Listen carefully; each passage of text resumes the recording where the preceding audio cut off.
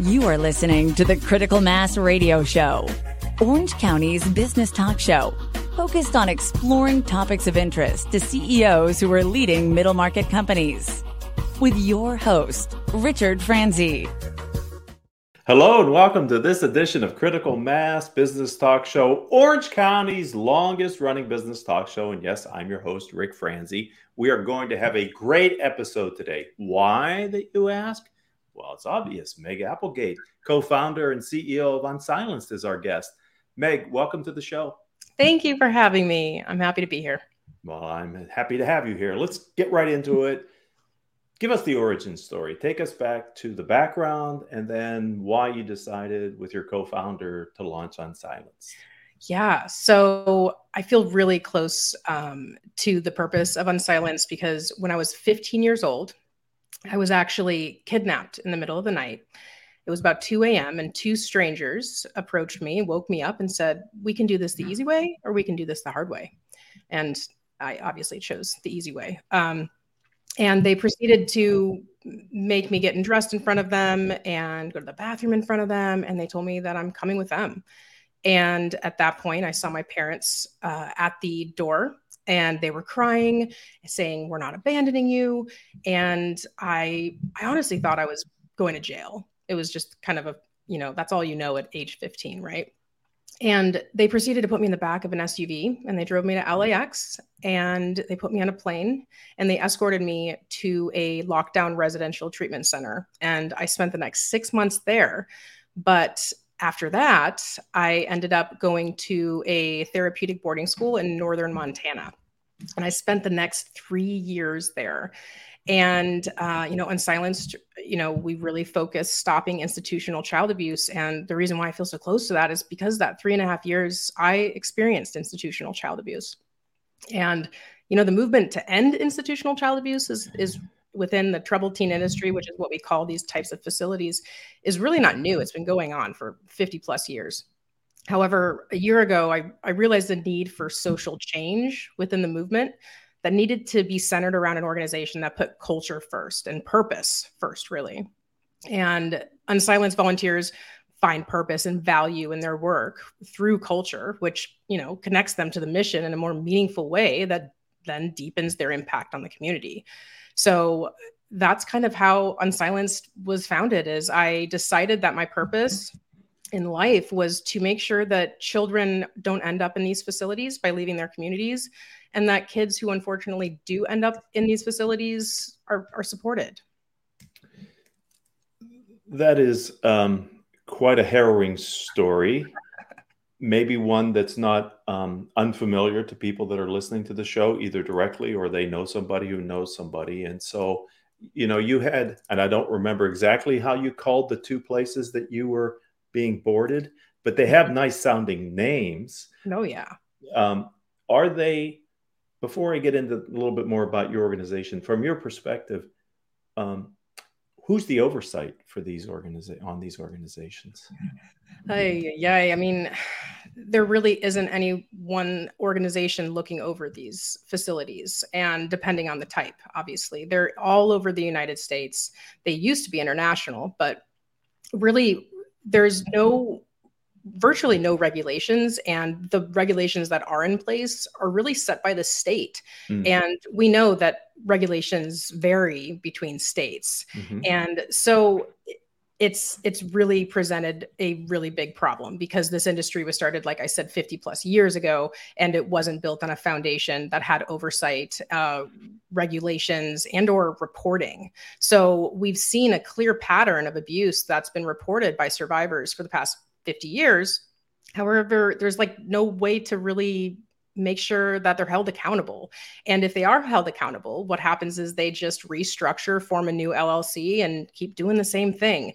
Oh. And furthermore, if we look at child abuse within the home, within a familial setting, it's very clear within the laws what is legal and what it is not legal to do to your child. And if that happens and CPS gets involved, there's going to be very clear repercussions that come from those behaviors.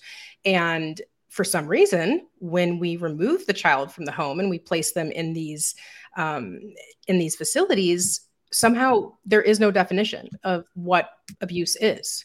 And they just kind of skirt out of responsibility by saying things like, oh, well, we know that there was a sexual assault, but they've been fired, so everything's fine now. I mean, that's literally what they're doing. Or, okay. Oh, hey, we know there was a death, but, we've changed policies and procedures, and they expect to just be okay.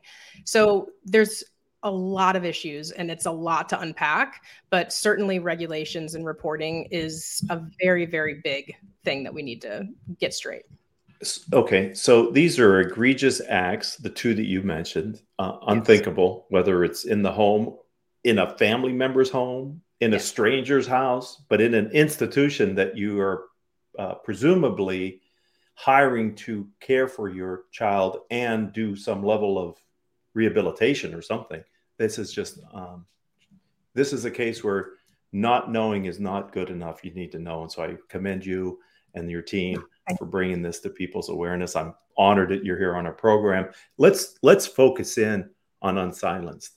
What's the mission and what are you doing to bring awareness? Well, just what are you doing? Yeah. So our mission is to stop institutional child abuse by empowering self-advocates to promote lasting social change. So, we're an organization of survivors and allies who are committed to promoting appropriate, healthy, and effective alternatives to programs within the troubled teen industry. So we advocate for constructive alternatives that circumvent institutionalization and for children and youth who are struggling with mental health and educational challenges. So by utilizing education, awareness, community support, and even policy change, Unsilenced aims to protect the civil, social, and human rights of youth. And one of the main ways that we're doing that is through Project Speak. And SPEAK stands for Survivor Prevention Through Education, Awareness, and Knowledge. And this project is all about prevention.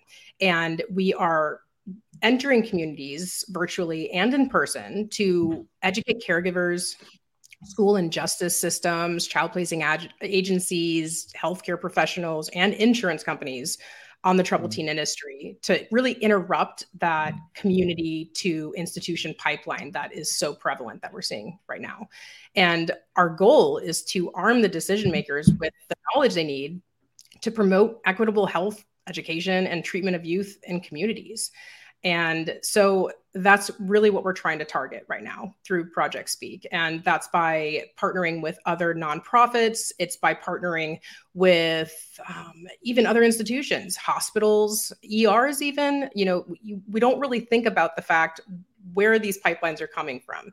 And so we're really targeting who are those decision makers and let's go re-educate them.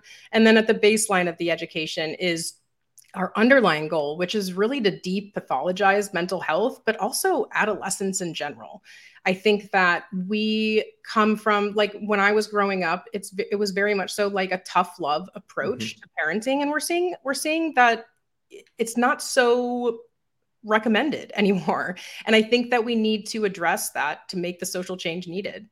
Now, the kids that had tough love, which obviously was the older generations than me as well, we're starting to feel like we have some things that happen because of that tough love, right?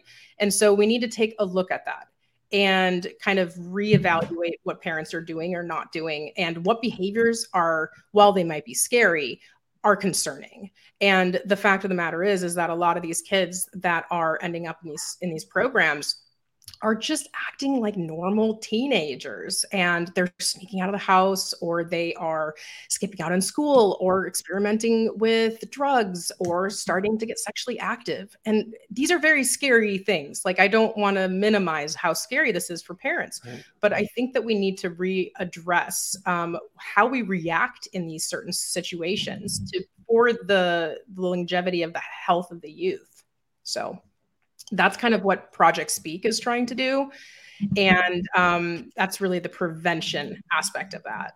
And then we also have other ways that we're trying to support survivors. And one of the ways we're doing that is through our Independence Packs. Independence Packs are backpacks that we're putting together for kids who are aging out of the program which is a term we use for kids that turn 18. And because of the breakdown in communication and relationships that happen while you're in the program with your parents, a lot of these kids end up facing homelessness and end up on the streets. And it is very, very prevalent. So what we are doing is providing these independence packs, which has like a laptop, it's got some gift cards, necessities, hygiene products, flashlight, those kinds of things. And then the laptop is also loaded with extensive resources for that, national resources for LGBTQ+. Have you been a victim of domestic violence? Are you needing suicide prevention? It's just chock full of those kind of resources. And then also, templates on how to write a resume, how to get a free cell phone through the state, things like that. So we're really trying to identify youth who are fresh out of the program and needing that support, so we can do that as well. So Meg, how big is this? Like, can you give me a sense for scale?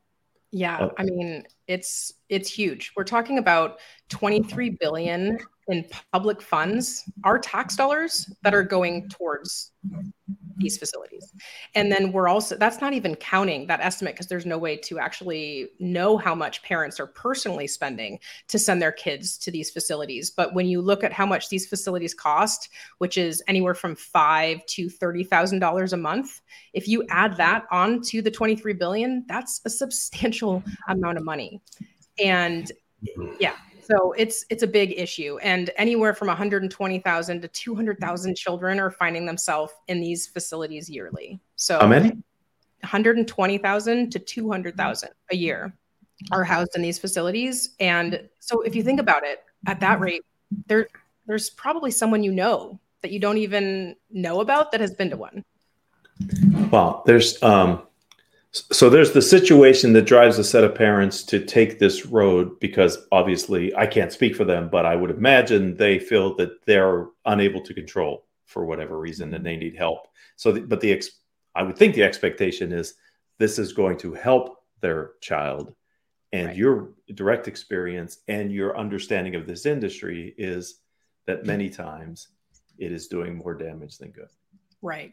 Yeah. I mean, if you look in essence at what the troubled teen industry, or TTI, as I like to say for short, it is a network of underregulated and extremely powerful and punitive congregate care facilities that claim to reform youth struggling with mental health and educational challenges, but use that tough love approach and other non-evidence-based practices.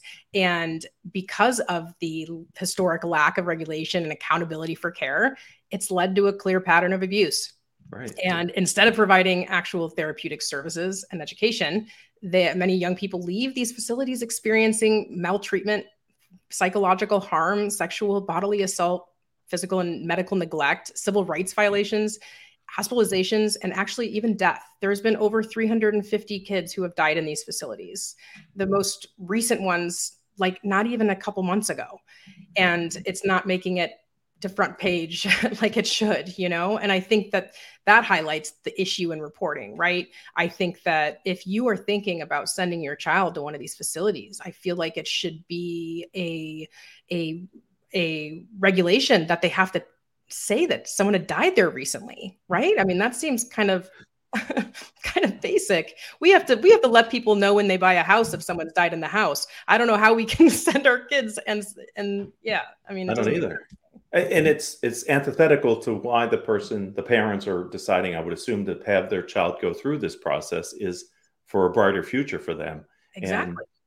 And this is, you use the term evidence-based, and that's in my mind, I'm trying to picture, is there a set of disciplined research practices that many of these firms apply that are intended to help? Or it sounds like there's probably that, but then there's also a group or a set of companies that are maybe not using any evidence-based research to apply to. Well, and I think the hard part with that is that there's no regulations to what you say on your website and what you actually practice. So they are all, of course, using these therapeutic buzzwords to the T, like, ooh, CBT, DBT, EMDR therapy. Ooh, we've got lots of horses. Come and find out what we got.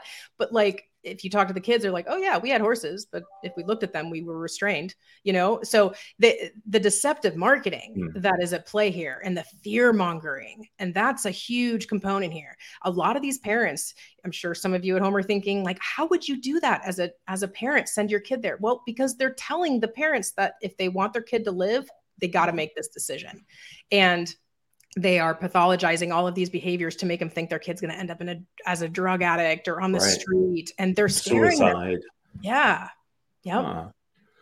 Yeah. I know of a situation that may be similar to this, and it happened a long time ago, but the parents decided that a military school was Same the right thing. Okay. Same thing. Yeah. So basically how we would, and there's different facilities out there that are congregate care. There's psychiatric hospitals, right? But they have a doctor. They have a doctor there 24/7, right? And there's different needs to be in an institution, like a crisis stay. If someone's, suicidal ideations going on or something like that, we understand that you might need to spend a week or two getting stabilized and getting on medication or whatever it is. But the fact is that these kids are spending anywhere from a year to 4 years for something like depression. And we know depression can be treated at home. And there's nothing backing the amount of time at all.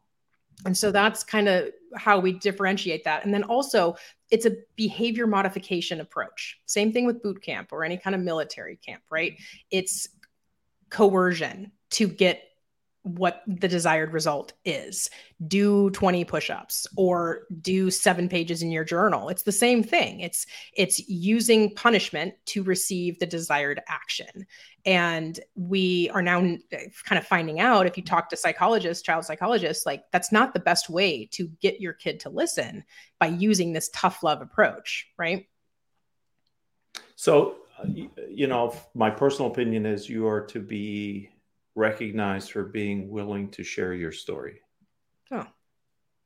And at some point you were able to take control of your life. Yes? Yeah. Yep. And now you're trying to raise the awareness for this. And what have you learned about advocacy for this issue as it relates to how the industry might be recognizing you, or any pushback that you've gotten, or on the positive side, like you are today, are there organizations looking to amplify your message?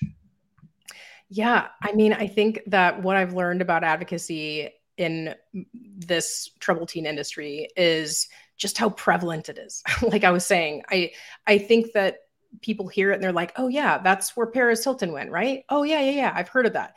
But people don't understand that if they take the time to have that conversation with their friends, with their parents, with their aunts and uncles and cousins, they're going to find out that the troubled teen industry is a lot closer to their family than they thought. They're going to find people that are affected by this industry. And one of the reasons why we call ourselves Unsilenced is because one of the rules in a lot of these programs were that we were put on silence. It was actually a rule. And many of these people would spend months not being able to speak to anyone. And so a lot of us survivors are still doing that, right? We may be unsilenced, but so many aren't. And so many feel like no one would care if they did talk about it. And I feel like what I've learned is that the more we talk about this and we normalize talking about it, the more likely people are going to come out and be like, hey, I actually went through that too. I didn't think anyone would care. And so that's really the most important thing, is kind of relaying on to survivors that it's okay. It's okay that we went through this. We need to talk about it. And then furthermore, to find the community. There's a gigantic community of survivors that you went for so long thinking that no one knows what you've been through. Well, think again. We have thousands and thousands and thousands of people that are willing to just sit there and listen and totally empathize with what you went through, because they did too. Right. And when you find that, it's so empowering. So I think what I've really learned about this specific advocacy is that by doing this work, we're actually helping ourselves to heal. And by helping other kids, we're able to heal those parts of ourselves that, that 15-year-old that didn't get helped. And it feels really amazing. And I'm seeing it transform a lot of people and transform really the whole community in general. So what's tomorrow hold for you, Meg?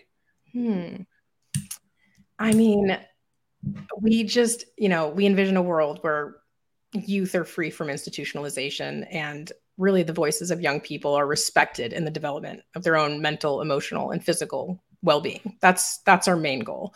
And we just want people to understand the dangerous consequences of removing children from their communities. So really just continuing to do the work, continuing to educate decision makers in communities and provide support for survivors who need that support following leaving the program and reintegrating into society. So that's pretty much what we want to do. And you're to be recognized for that and applauded in some way. So if someone would like to, let's start with connect with you on LinkedIn and then learn more about Unsilenced. Where do you suggest they go? Yeah. So on LinkedIn, you can just search for me. It's Meg Applegate. It's APPELGATE. And even my Instagram's the same, at Meg Applegate, the same all around. And then if you want to learn more, please go to www.unsilenced.org. And there is a wealth of information on there. If you are a survivor of a program and you want to learn more about your program, please go check out our archive. We have 100,000 documents that are ready to go through and learn more. We have information on I think it's over 3,500 different programs at this point. Yes. So please go learn more. And if you want to sign up for a support group, go there. We're here. Your community is ready to take you in. Please don't hesitate to reach out. I applaud this because I believe in the power of collective intelligence, peer learning, being around people who are like-minded, share experiences, and you're doing that for people that, as far as I can tell, have been left to figure it out on their own, and you're bringing it to people's awareness, and your advocacy should raise awareness. And I'm glad we're doing a little bit today to amplify your message, and I hope it continues to build. And I want to thank you for being a guest on our program, but more importantly, dedicating your time and treasures to this mission and this cause. Absolutely. It's my pleasure. And it's been an honor to be here today. So thank you so much for having me. You're welcome. I'd like to thank the audience that's both listening to us live on the stream and in the future in the podcast channels. Meg's episode was episode number 1415, and what is Orange County's longest running business talk show. If you're an entrepreneur or the leader of a nonprofit organization here in Orange County and you would like to tell your story to our audience, then reach out to me. I'm Rick Franzi, RICFRANZI on LinkedIn. And coincidentally, that's also our website, rickfranzi.com. And until the next time we have a chance to be together, I truly hope all of your decisions will move your organization in a positive direction.